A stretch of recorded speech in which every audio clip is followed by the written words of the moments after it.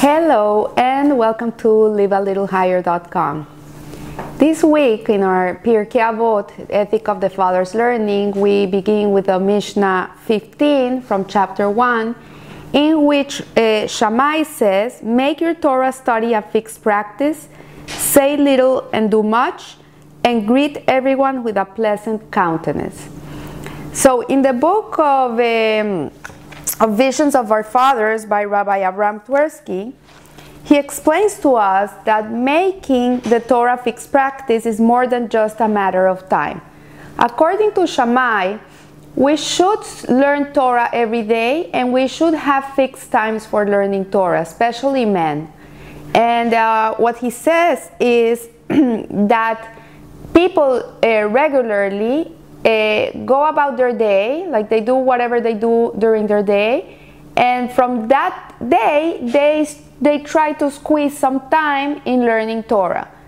But according to Rabbi Shammai, we should do the other way around. Like the priority in our lives should be the learning of Torah, more important than anything else. So we should fix times in the day to learn Torah. Like for example, a man should say, okay, I'm going to pray in the synagogue, and after prayer I'm going to learn half an hour or an hour, and then I'm going to work. So this is what he's saying, like first comes the learning of Torah, and then comes any other thing that we have to do. It should be a priority in our lives, and when we squeeze the day around the Torah, then we will have much more time to learn Torah than if we do it the other way around, if we try to squeeze the Torah learning during the day. And he gives us an example of a physician that he knew that was an alcoholic, and he asked him how was he doing, and he says, tell me something, do you still go to Alcoholics Anonymous? And he said, yes, I still go, I go 3 times a day. And Rabbi Twersky looked at him. Rabbi Twersky is a psychologist also, and he looked at him and says, oh wow, how do you do that, and how do you do with your job? How do you squeeze 3 times a day of Alcoholics Anonymous sessions around your job? And he says, no, I do the other way around. I squeeze my job around 3 days of sessions of Alcoholics Anonymous sessions, because for me the priority is to be sober and to be healthy. And if I don't do this, then I'm gonna fall back down. So this is the approach of Rabbi Shammai, that we should take it like this, that for us, Torah is a lifesaver, and we should have it as a priority in our lives, and we should do it as number one, and then the rest of our lives we squeeze it around it. Although Rabbi Hillel used to think in a different way, he was more hesed, less stringent, and he wouldn't tell people that they had to learn Torah and make it a fixed measure. Although he himself did it, but he never made others do it. He did it himself. Like he could be lenient with others, but he was not lenient with himself. So here another example says that a Hasid is a pious man who once owned a shoe factory, visited his Rebbe. And the Rebbe, after talking to him for a while, he said, I'm aware that people put their feet in their shoes, but why are you putting your head in the shoes? What he was saying is like, don't make your job the most important thing in life. To earn a living is important because we need to eat and we need to dress and we need to have a home, but it shouldn't be the most important thing in life. He says in Rosh Hashanah, whatever you're going to make through the year is already decreed. Like on Rosh Hashanah, the amount of money you're going to get that year is going to be decreed. So you can work crazy hours and you're not going to get $1 more than what it was decreed from you in heaven. But Torah and mitzvos are not decreed. This is free choice. So Torah and mitzvos, you can do as many as you can. And it's not a measure that is decreed. So we should put the emphasis in Torah and mitzvos, and then the rest will fall into place. And then the Mishnah says, say little and do much. And Rabbi Moshe Schreiber, who was known as the Hassam Sofer, would spend a considerate amount of time to daven. Like he would take a long time praying. And once they ask him, why do you take so much time praying, like if learning Torah is more important? And he says, because it says in the Talmud, it states that when a person prays long, he has a long life. And if I'm going to have a long life, then I'm going to have extra hours to learn Torah. And this was the way in which he saw life. And it is written that each person has a certain amount of words allotted for him in his lifetime. And the moment he finishes his words, then his life is over. So if we speak less, we will live longer, because we're not wasting our precious words in stupidity. We use them for very important matters. And so it says here that stressing the importance of self-esteem, says Rabbi Twersky, is he says that there's two things. One is self-esteem, and the other one is called gava, vanity in Hebrew. And self-esteem consists of an awareness of one's strengths and talents. Like when a person knows that he's good for something, this is self-esteem. When you know that you are a good mathematician, or you're a good mother, or you're a good something, you know this is what gives you self-esteem, because you are good for something. But gava, which is vanity, is an attitude that we feel more than another person.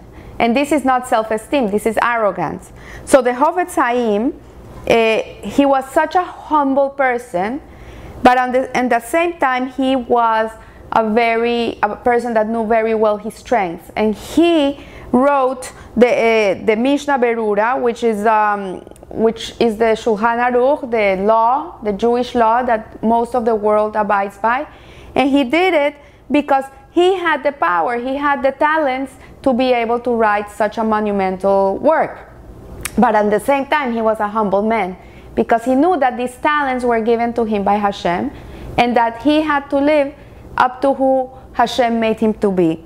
And so it says here, make your Torah study a fixed practice, say little and do much, and then it comes to say, greet everybody with a pleasant countenance. And so Hillel and Shammai advocate two very different methodologies. Hillel begins with establishing pleasant interpersonal relationships, which will lead to Torah, and Shammai is the other way around. Like first you have to work on your midot, and then you can be a nice person. So the difference is, and we go today by Hillel, because Shammai, the approach of Shammai is an approach that is not for this world. It will be true, and this is what we're going to do when Mashiach comes. We're going to go by Shammai, which, as I told before, Hillel is more kindness and love, and Shammai is more discipline and justice. But what it says is that Hillel precedes from the midot. He says that midot come before Torah. Like you have to work on your character traits before Torah, like decency comes before Torah. And Shammai says Torah precedes midot.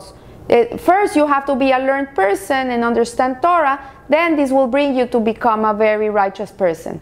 And the Talmud has established Hillel's opinion as the authoritative halacha. And indeed Rabbi Yerushem Levovitz states, it is an error to think that Torah leads to midot. So what it says is that yes, the Torah actually refines a human being. Like if you keep the Torah, you should be a very refined human being, because you live by what the Torah says, then you're going to be a refined person. But he tells us here that in this world in which we're right now, in the Olam Hazeh, we have to work on rectify our midot, and then use that rectification in the learning of the Torah. And that is the truth, because sadly we see many people who are Torah scholars, they learn Torah, and then they go and they do things they shouldn't be doing. Like they would be hitting their wife, or they're stealing, or they're doing things that really are a Hilul Hashem. It doesn't go with the outfit or with the knowledge they have in their head. So here what it's telling us is that it is very important that we make our character traits, our midos, rectification of our character traits, a priority in our life. And then the Torah comes to gives us the path into which we can live by them. And what it says also, and greet everybody with a pleasant countenance.